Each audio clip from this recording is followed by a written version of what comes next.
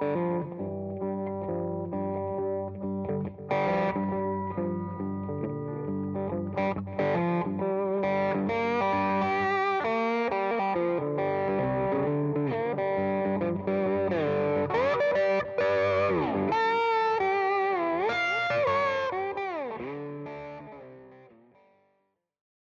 John, thank you for joining us for a quarantine edition lounge episode. This, Yeah. it's an honor and a lot of fun. So, thank you. Well, thanks for the pleasant distraction, man. Yeah, it's very, Yeah, very weird, disorienting times for everybody, musicians very much included.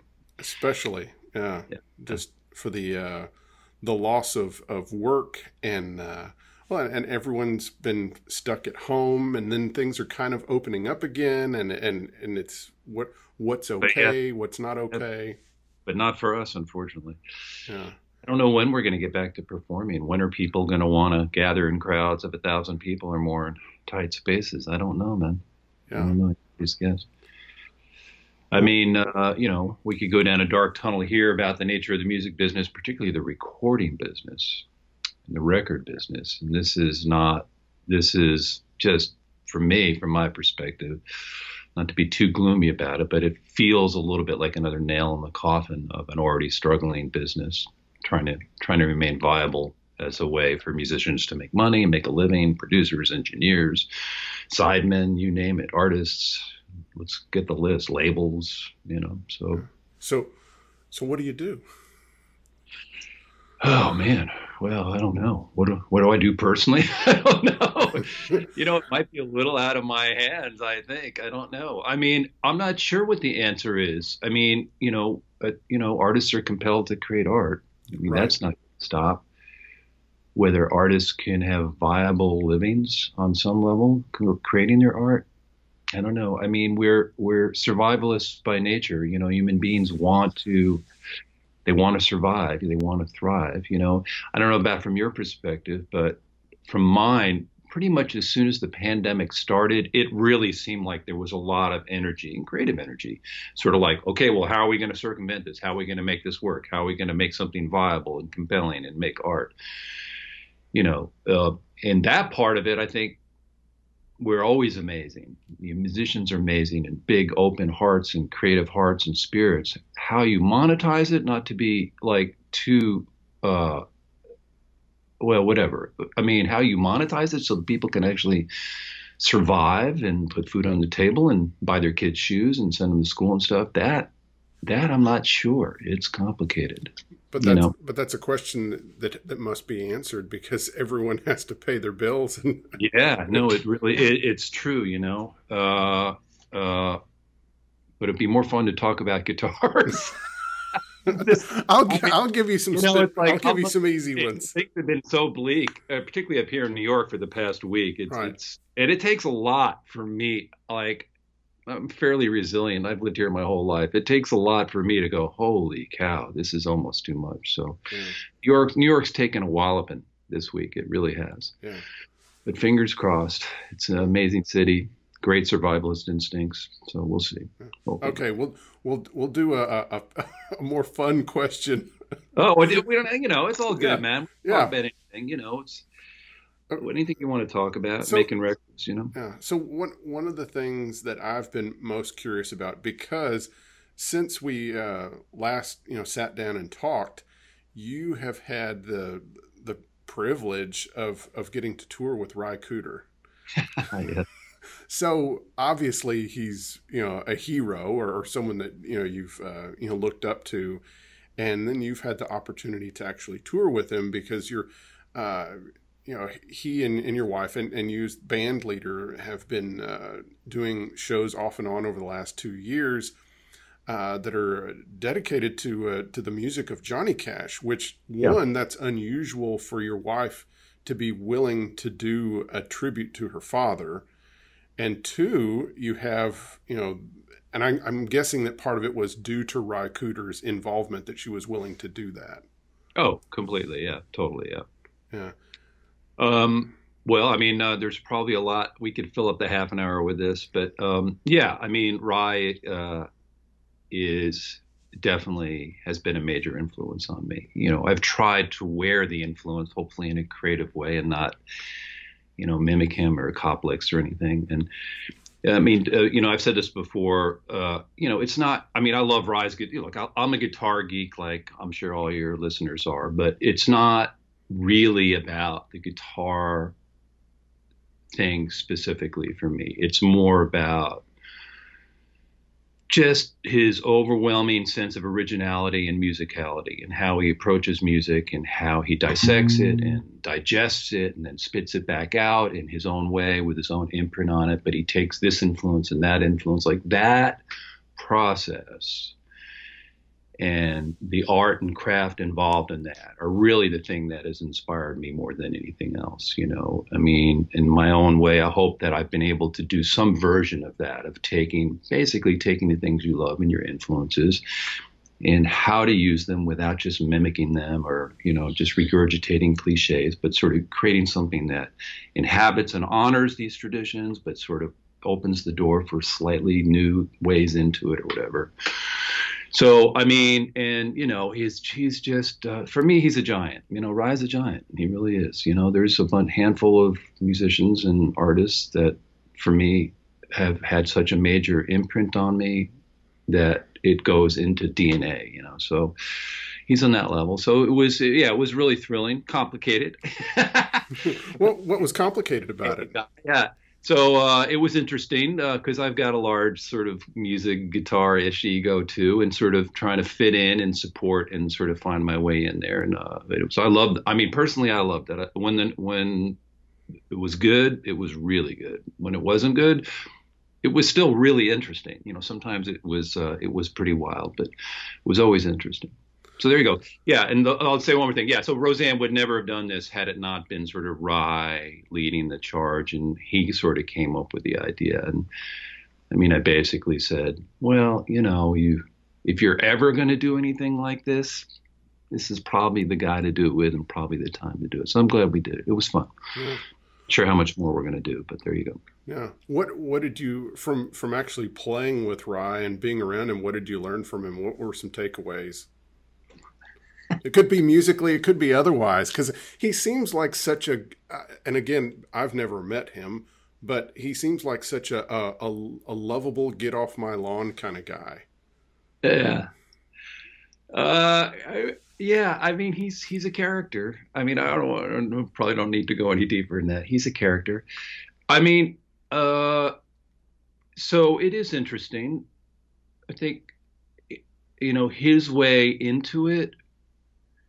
into his expressiveness or whatever it is he's trying to get at with the guitar or as a singer or anything is really incredible. It has a kind of elusive nature. It's very intuitive. It's not kind of coming from, and I say this it's not coming from an academic or this is important to choose the right words for me here.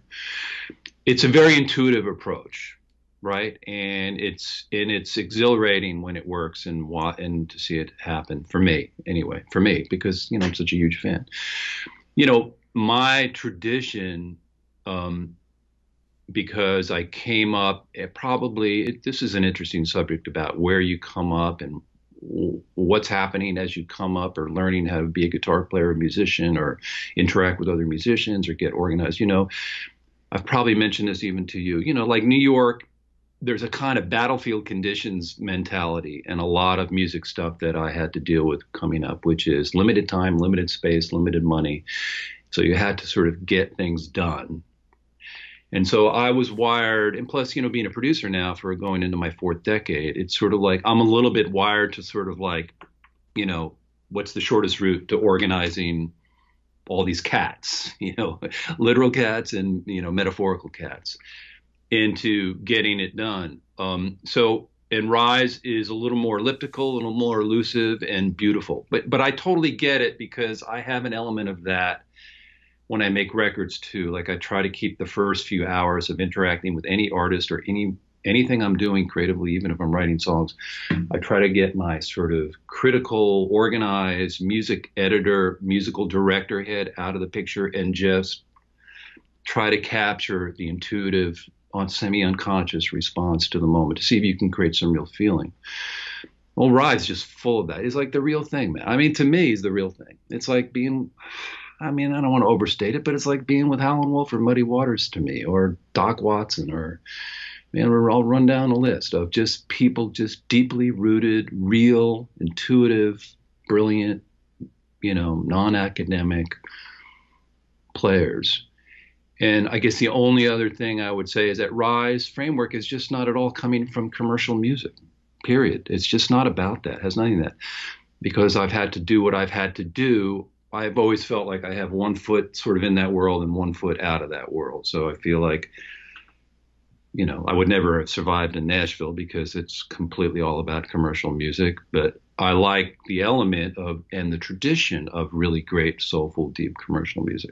I don't know, it's a long-winded answer, but the experience was great. I loved it. I loved every minute of it. It was great. Were you again, to get more on the guttural musician side of things, were you tempted to get a Green Man Variac looking tube preamp, or was there any of his gear that tempted you at all to check out? No, oddly enough, not. It's it's like I'm pretty settled in how I approach the whole thing sonically. Yeah.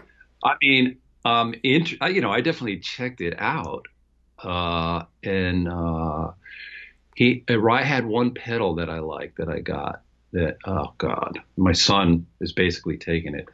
It's like, oh man, what is the name? Old Blood Noise. And I can't remember the name of it.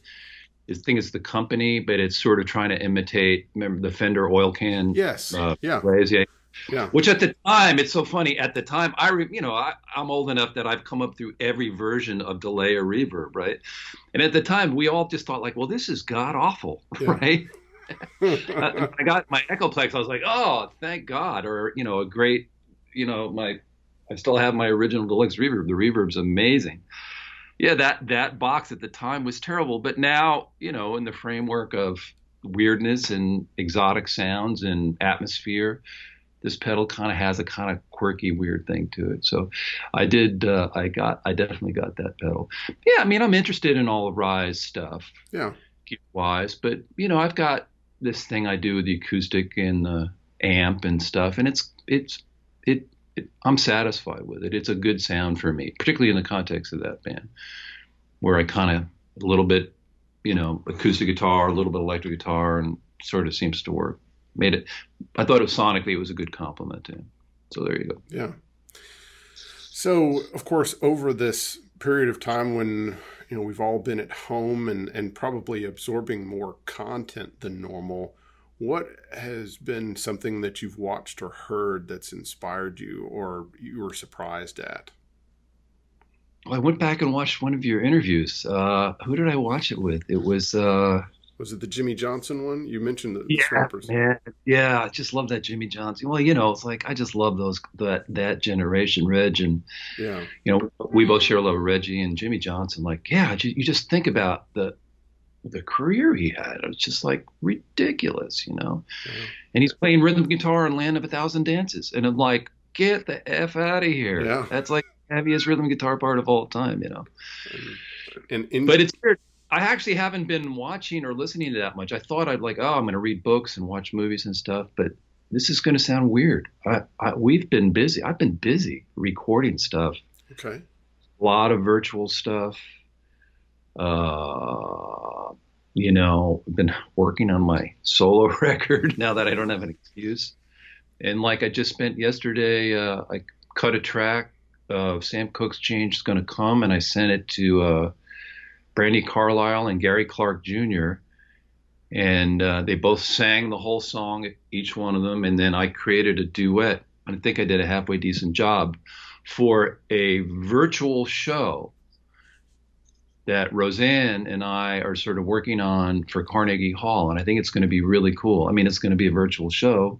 I don't know how many people are going to see it, but we're sort of trying to wrap it around the moment of this idea of community and protest and whatever power music may have to address ideas like that, and also address ideas of healing and anxiety and stuff.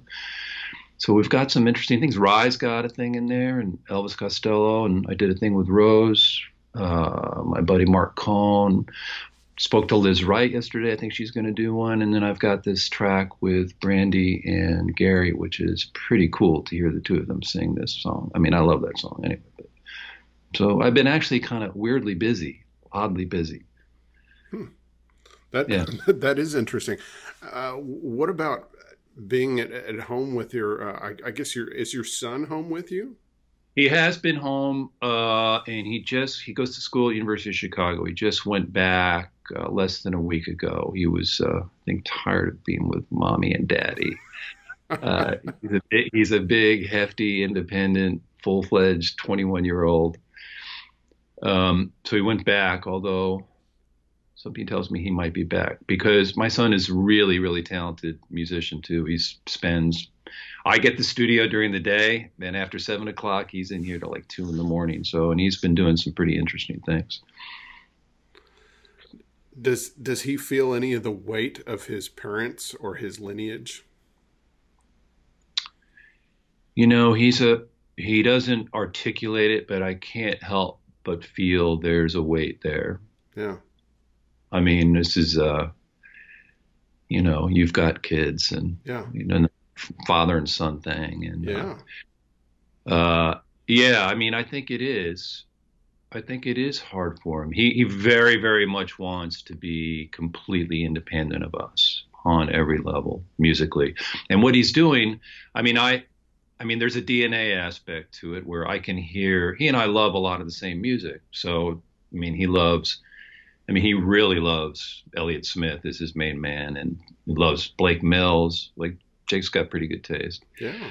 But he's really like, he's internalized Simon and Garfunkel, and, the Bridge Over Troubled Ward album was a huge record in this house, in my whole family. It's like one of my favorite records of all time. And, he loves the Beatles. He loves the Beach Boys. So he has a lot of the same stuff that in him that we all love. So it comes out. Yeah. I'll go like, God, that's a weird Brian Wilson thing you're doing there. And he's like, oh, yeah, it is. I said, yeah. I'll play him like some weird mid-period Beach Boy thing where Brian is starting to do really weird stuff. And he's like, yeah, it is. So there you go. What about, there was, listening to an older Colvin record, I was reminded of, and I want to articulate this the best way.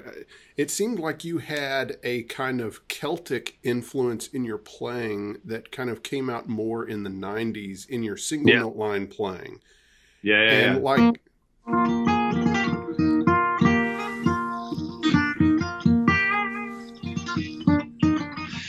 well, okay, yeah. Why is that? I don't know. Somebody else pointed that out. For sure, I think there's a couple of things. Where A, I love Celtic music. B, my grandmother was Irish, so I'm sure part of it's in my DNA. And at the time, it was front and center. Both Colvin and I had a good feeling for Celtic music, and we were both really, really loved those two Paul Brady records from the 70s. Are you hip to those? Yeah. Welcome, Kind Stranger, and then the other one was a duo record with Andy Irvine, I think. I forget the name of the record. But there was a handful of tracks that had bouzoukis and sort of, those kind of like, all that drony.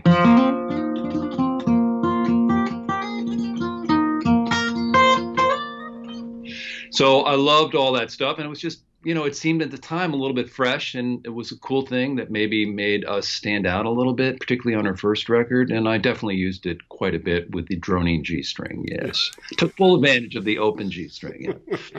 Yes, I think the track there was a number of tracks, but there was "Climb On the Back That's Strong." That one had both in the intro and the solo on that had some of those elements in it.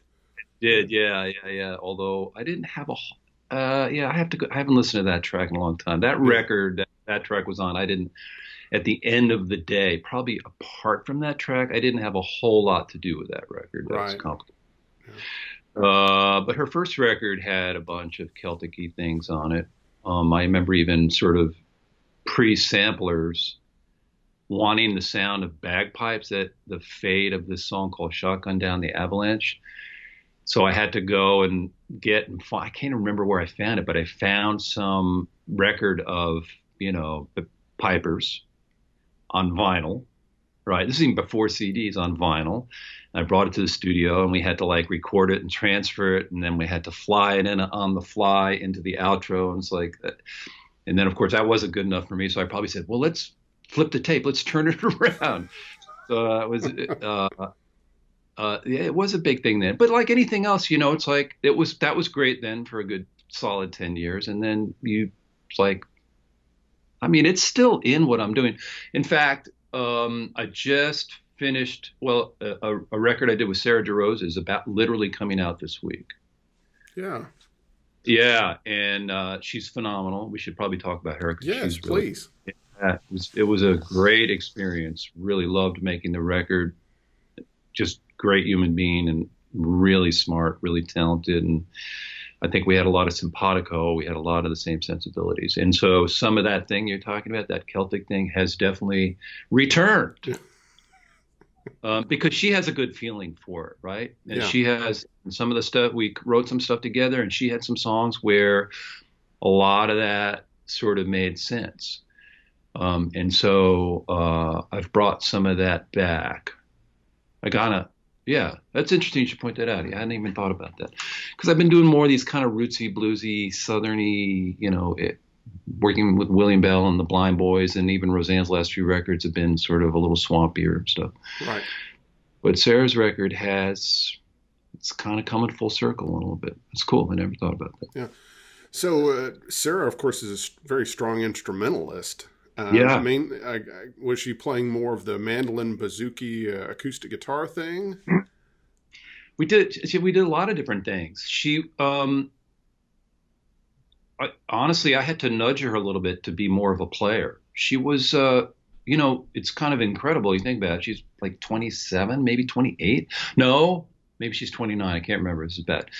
But this is her 5th album. She's been making records for over 10 years. Right. So she's a vet already, right? Yeah. And I think she felt a little bit that she had sort of done a lot of that about her playing and the tradition of a lot of younger, really incredible, great players. A lot of what I would call linear playing, which is I love too, right? It's kind of coming from more of the bluegrass fiddle tune tradition. Right. Opposed to your snaky playing, which is, coming more from the black music tradition or whatever. I mean, I like being right in the center of both those things. But anyway, I think she was ready to sort of not really make that the center of what she was saying. And so we worked a lot on songwriting and lyrics. But I encouraged her to play, and she played everything. She plays beautiful mandolin, and she has a really great sounding octave mandolin. And I even forced her. I put an electric pickup. I have God, how can I show you the picture where I taped a Teisco pickup into my bouzouki that I had from, Steady On or whatever. Just taped it on with gaffer's tape. So she's playing my bouzouki through a Fender amp cranked up. So we tried all sorts of different things. Great, really fun experience. Really like the record. And honestly, I feel bad for her and a little bit for myself because I'm really proud of the record, and it's a very, very odd time to be releasing a record. So, yeah. The kind of sound hole pickup thing is something that you've kind of been a champion of, even as utilizing that on bouzouki and acoustic guitar as part of your sound. That because we talked about it at some point. We talked about the fact that you utilize that mix of sound hole pickup and kind of transducer live, and I guess you do that in the studio also, where you would record, you'd mic up and use a pickup also, or tell us about that. Yeah, I mean, it doesn't seem that radical to me, but I guess I have people seem to notice it. So so in the studio, I never really use the transducer pickup. Right. That's a compromise for live. Right. It works live, and I've made my peace with.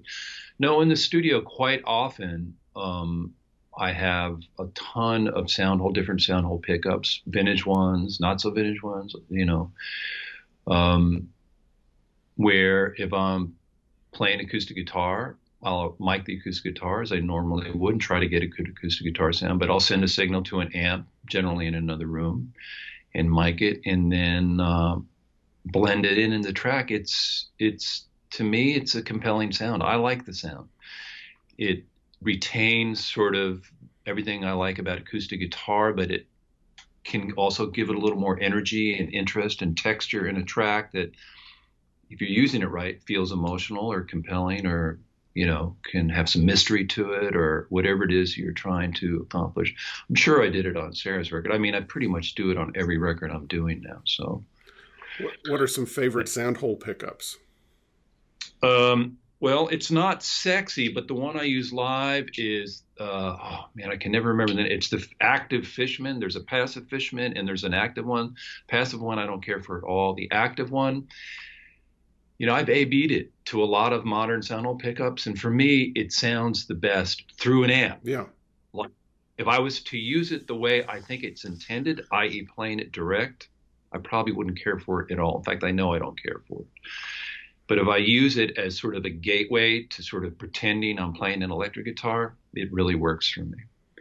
But, you know, I have a bunch of DeArmonds. I have an old Bill Lawrence. I have a way of taking, you know, gold foil Teisco and using that. So it really depends. I'll experiment, you know. But it's generally an old DeArmond, like that you would see in a Lightning Hopkins guitar, right? Because I always like that sound a lot, actually.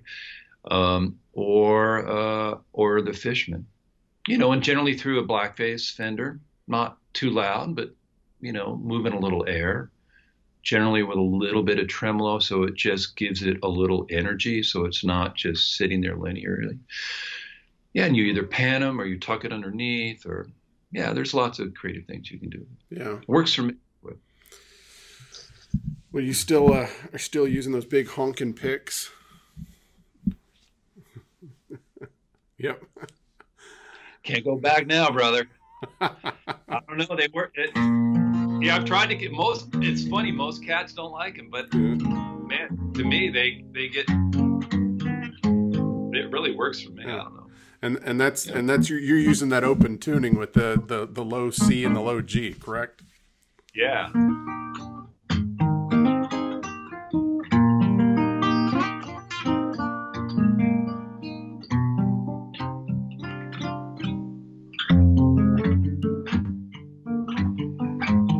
Yeah. This guitar is interesting. It's like I've tried my best to never change the strings on it. So these strings at this point, you know, I don't know, probably 4 or 5 years old. Yeah. Some guitars just sound incredible to me that way, with totally dead strings. I like them with new strings too, but this one, it has literally no extraneous sonic information. It's all fundamental note. And this actually I used almost exclusively on Sarah's most recent record. It's like 50s. I think it's late for like 49. Oh wow. Yeah, J50. So pretty great guitar, like incredibly dried out, and very easy to play. So you know. So for a little guitar lesson in that tuning, would you play the part? Move the camera down and play like "Get Out of This House" just to show that part? Oh, geez, I'd have to remember. Oh, I'm sorry. Well, I might be able. Yeah. Okay, yeah, got it. Phew. You know, man, it's like you work on them for a couple of days in the studio, like 25 years ago, and then it's like, okay, now I got to remember it. I don't know. Yeah. It's like I heard who's Joe Messina, was one of the Motown guitar players. Yes, the guy that played the telly. It's the same interview when he started doing the Funk Brothers. It was like, we're gonna play, you know, What Becomes of the Broken or whatever, and he's like, like, what do you? I played it for 3 hours one day 40 years ago. Now I have no idea what I did. So. Right. All right. So here's the tuning.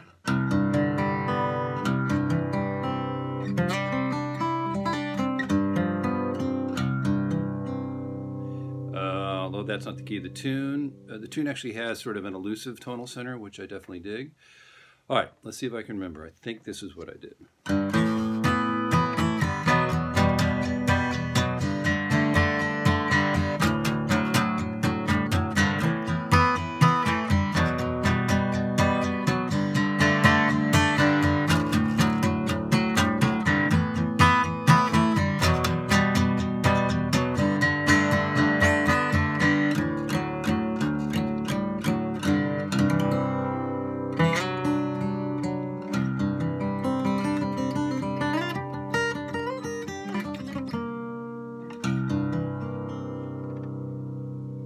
like that.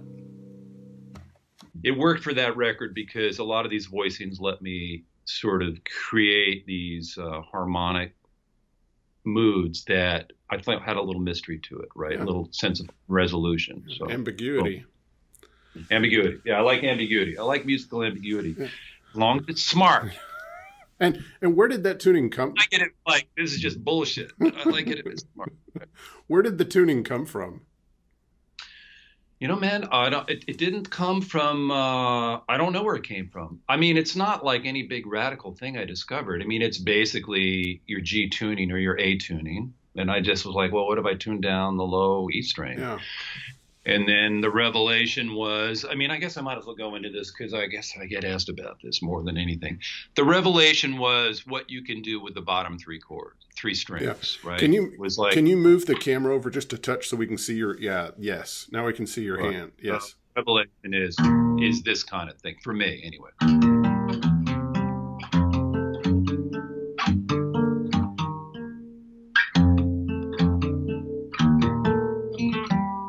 So the sound of that low and widely voiced, you know, quite often in your tonic position, it's your root, fifth, third, and then, you know, any permutation of that kind of spread voicing, it's appealing to me, you know, and particularly down low.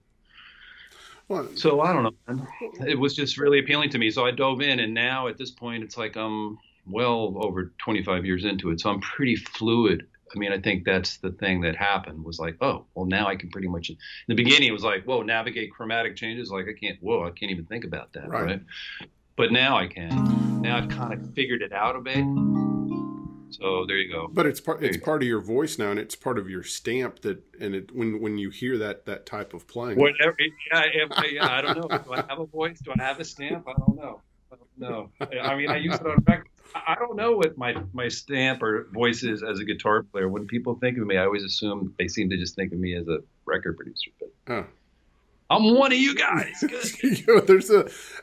I just have to tell you that, not to blow smoke at all or anything, but there was, after I interviewed you for the True Tone Lounge, there were guys that I had asked that weren't willing to do it until after you had been on the show. And, like who? Session guys here in town in Nashville. So I don't want to name names, but because I don't want people to know that they were didn't. Well, I was into doing it because I mean, you and I had a small little rapport at that point, right, which was, I thought he's a nice guy and stuff, and but I don't get at. It started me having more of a thing as a guitar player. Like, I never felt like anybody was aware of my guitar playing as much as like, oh, he makes these records or this, that, and the other. Yeah. No, there's a lot of people here, I'm sure in the rest of the world too, but especially in Nashville, there are a lot of people that are very aware of your guitar playing. What have you? Well, very sweet. Yeah. What have you picked up now? Well, this is my thing I've been bragging about for years. I have a Strat for $200, and it's really friggin' good. Yeah. I mean, like, I have a complicated thing with Strats, and I pick most of them up, and I'm like, I can't make music on this. Yeah. But in the last year or 2 years, I found two Strats that I love, and I use them. I actually, honestly and truly, I've been using them quite a bit on this solo record I've been making. So, yeah, most of them get a little thin and spongy to me, but both these are fat, and they both stay in tune, and I like it. I like it a lot. They both.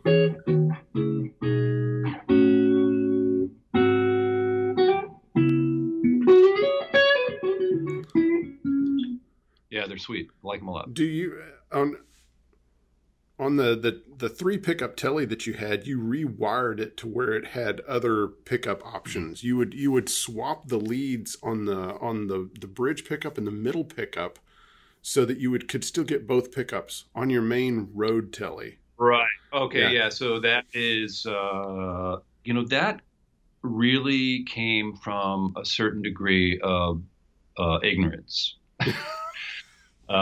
Because I originally did that a very long time. That wiring I did, I would say I did that about 1979.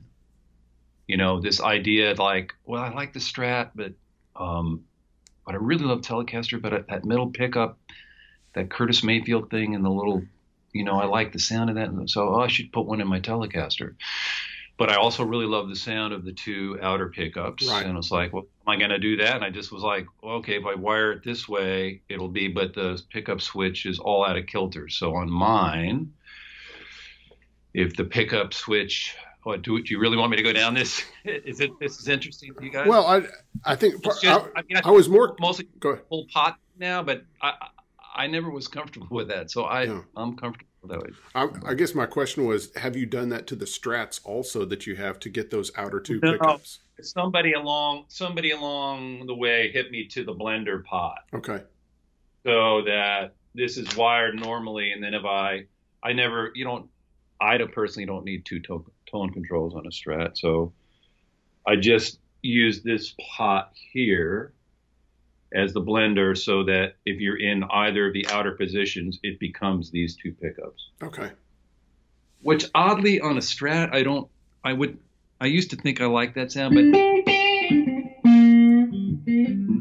I don't actually use it as much as you would think, as much as I do on a Telecaster. I love it on a Telecaster. Yeah.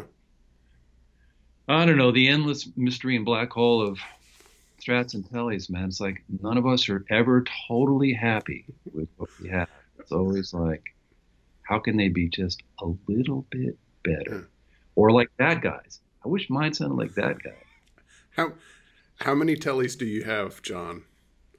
Oh, geez. Come on, admit it.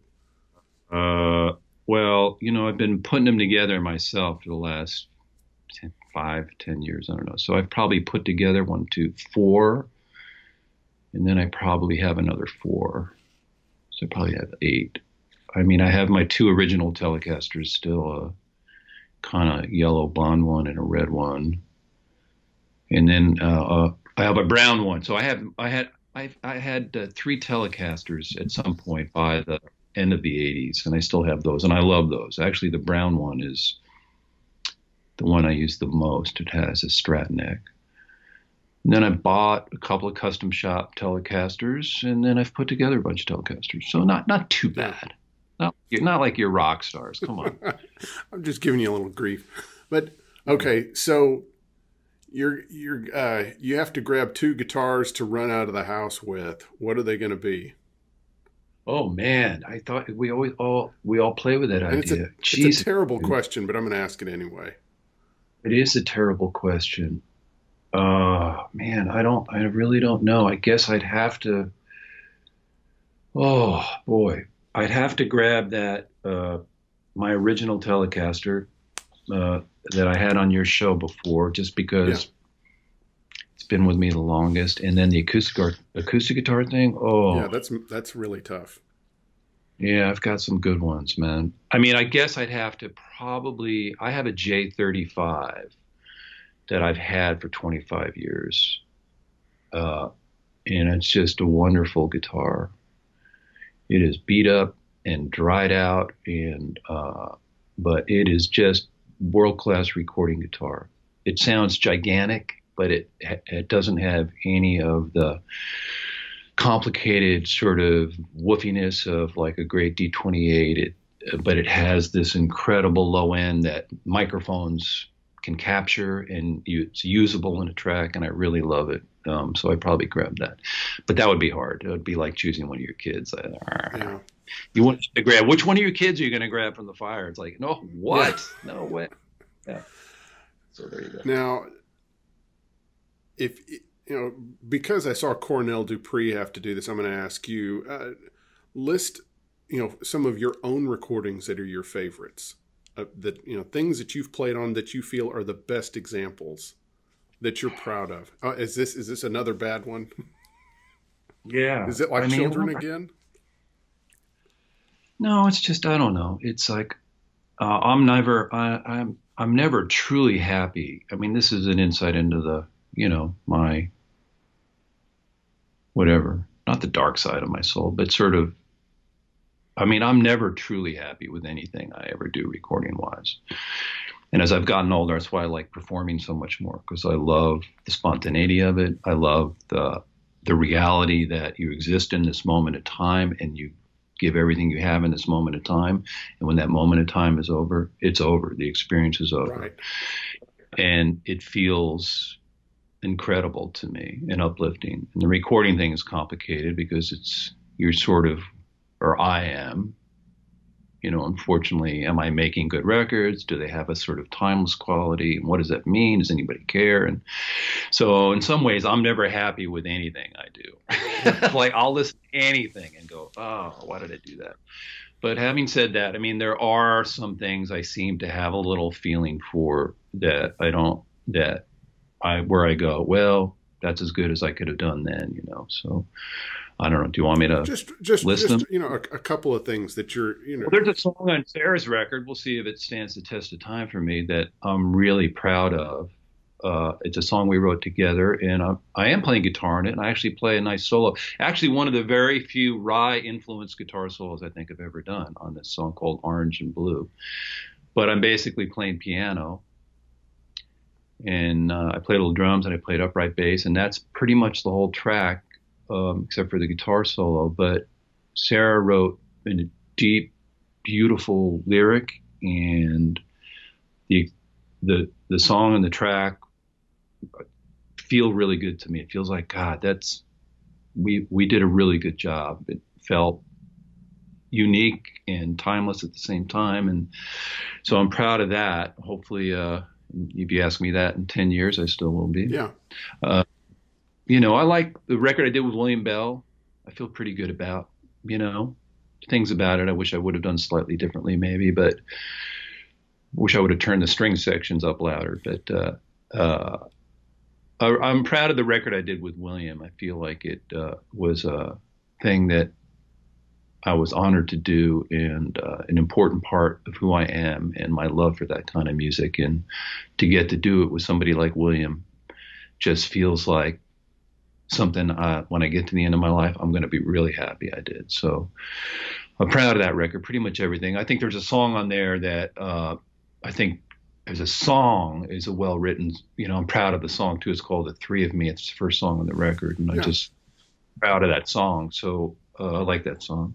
I don't know. There's a song or two on Roseanne's last record, or on the River and the Thread record, that I think that we wrote really good songs. One's called Night School, and it has a touch of Kurt Weill in it or whatever, and not so guitar-y.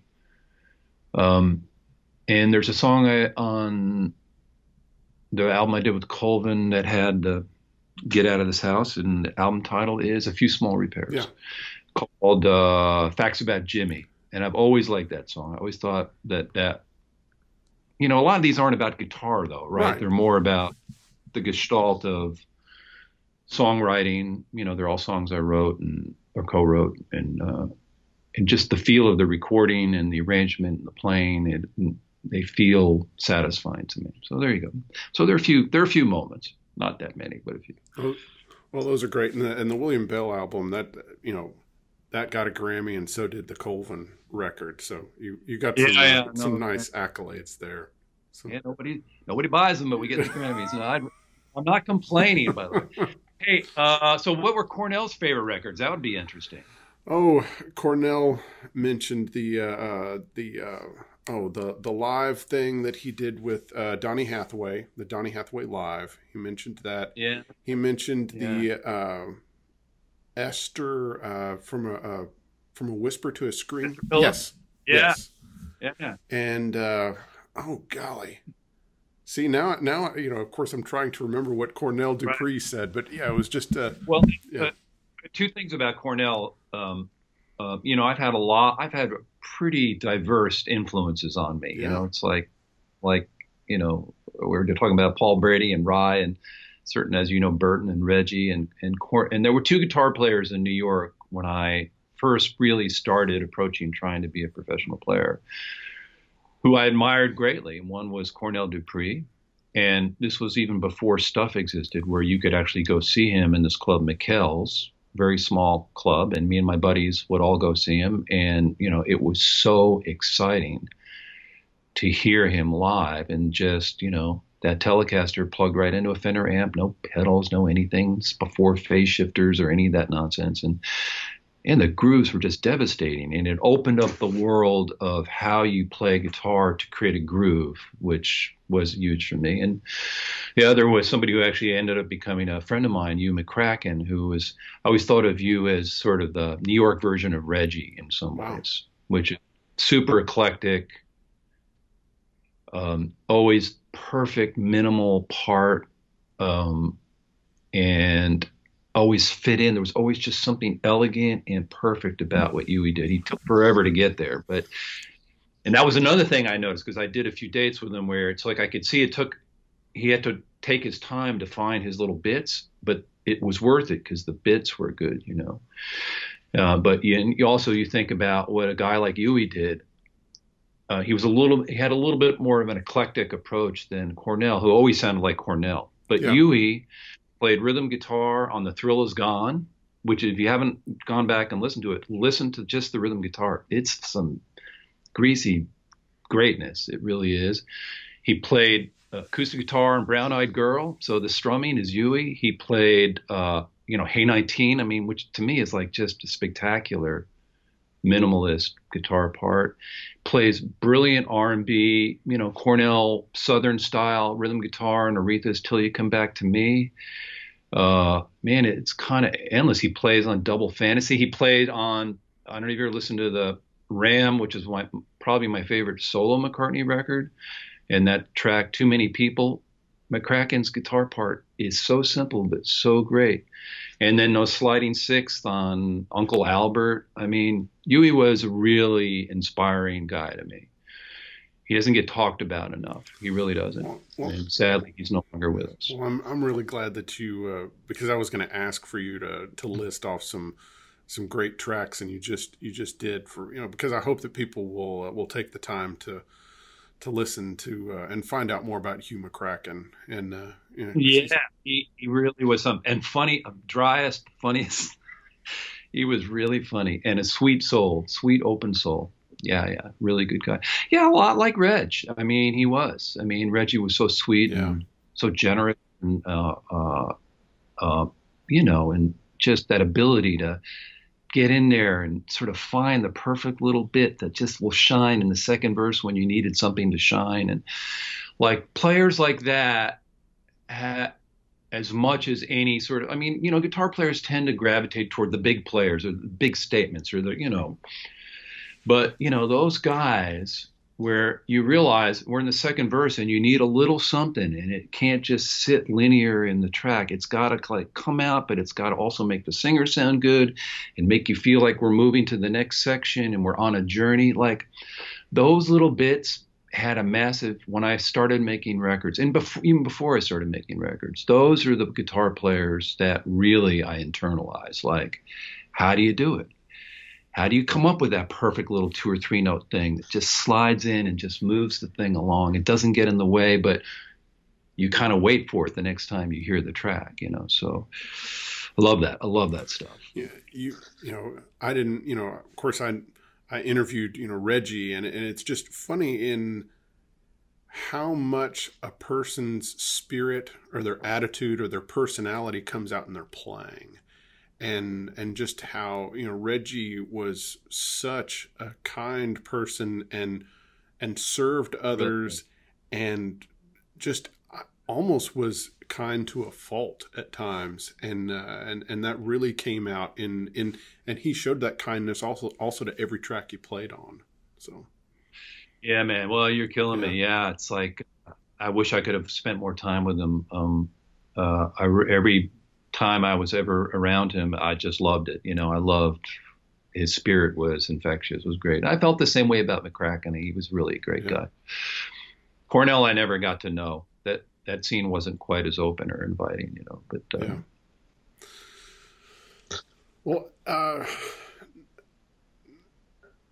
course you've right now, of course you're in New York City and it's a strange time. How do you feel right now about everything that's going on? Oh man, I don't know if I can sum it up. I'm a pretty stoic guy, but I have to say the last week, particularly here because of the violence, it's been unnerving. I think that we will it'll get straightened out, and we'll start to gravitate towards some sense of normalcy, what that is. But I don't know, Zach. It's a really weird time. I'll be honest. I've been in the beginning of the pandemic. I don't want to say there was a romance to it, but I could tell a lot of people, a lot of our friends. I want to choose my words right, and I'm not, but there was a kind of novelty to it where you were aware of the gravity of the situation and the anxiety and fear you had, particularly in a place like New York. But you also, particularly musicians who are just funny human beings anyway, let's face it. I think musicians are some of the funniest people I know. You have to have a sense of humor to friggin' make it as a musician. If you don't, you're doomed. Yes. If you can't laugh and see the absurdity in endless situations that you have to deal with as a player, anything, engineer, I don't care what, probably anything but a label executive. They don't need a sense of humor, and very few of them have it. Yes. You have musicians where there was a kind of, I don't see the right word. I was like, okay, I'm going to work on my solo record, and it felt right. And I got some traction on it. But I have to say, particularly in light of the events of the last week or 10 days or whatever it's been, I haven't worked on it because I don't want to say it feels frivolous, but it's something has shifted in me. Now, I know myself well enough to know that it'll probably come back, where I'll probably come back to it and go, hey, this is it. This is what all I have, Maybe it is frivolous, but this is what this is what it is. This is who I am, and I'll come back to it. But it has been slightly odd, I got to tell you.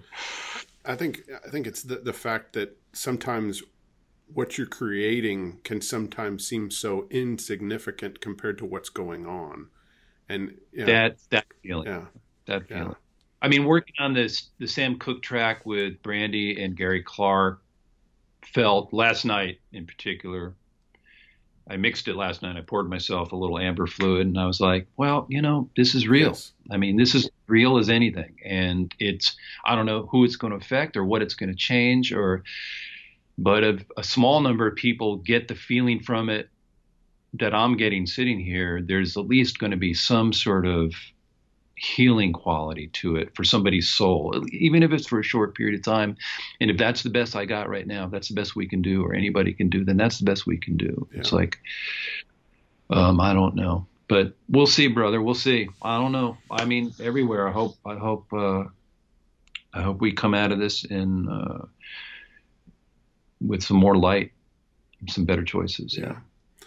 Well, I hope you will, when the time is right, I hope you will continue on your solo record, because there's so many of us that have been enjoying, following you on Instagram and seeing the playing clips, because they're a lot of fun. Even sometimes when you were playing a clip on the telly, and you were doing some Cornell Dupree type rhythm, where you were playing rhythm with your thumb and hitting some sixths and some little double stops that were just, the feel on it was really nice. And I hope that you will continue to do that, and I hope that you will finish this solo record at some point, because there are a lot of people that would like to hear it. So I hope you. Well, man, thank you. I appreciate that. That'll motivate me as much as anything. Yeah. The Instagram thing is interesting. That I'm doing it at all is kind of amazing, and that it's easy. Yeah. Just pick up a guitar and do 60 seconds of music. Yeah. I don't actually have to make the record of it. Yeah. Yeah. Well, it's that thing I'm saying. I love the first hour of the creative act of writing or recording or coming up with a part. It's making the record, and now having to play all the damn instruments, which I'm like, oh my God, it's a lot of work. So, but no, I'm glad you like it. I like it. I like watching other people's bits. Like Rye has recently he did this amazing one. I think it's called Are You Human? If you haven't seen it, are you following Yes, Rye on Instagram? Absolutely. And that bit, Are You Human? I just was like, I thought, well, this is some new, different, amazing stuff. And so, yeah, the Instagram thing is interesting. It's fun. It's easy for me. It's, I get to play some guitar and, bust out all these little weird influences I have. And if 20 people like it, I guess it's cool. I don't know. Well, please keep it up. All right. I really appreciate it. All All right. right. So you stay safe and Yes. sound. And I mean, I know what's going on down there because, you know, my stepdaughter and my grandson and my buddies all down there. And it sounds like you guys are starting to open up a little bit, as I understand it. Yeah.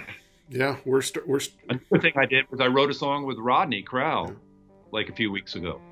We wrote it virtually. He actually went in to a studio. Yes. And distanced and cut it. He played acoustic guitar and he sang. He didn't do it to a click or anything, and he sent me the files, and then I cut a track around it, sent it back to him, and it's great. I really like it.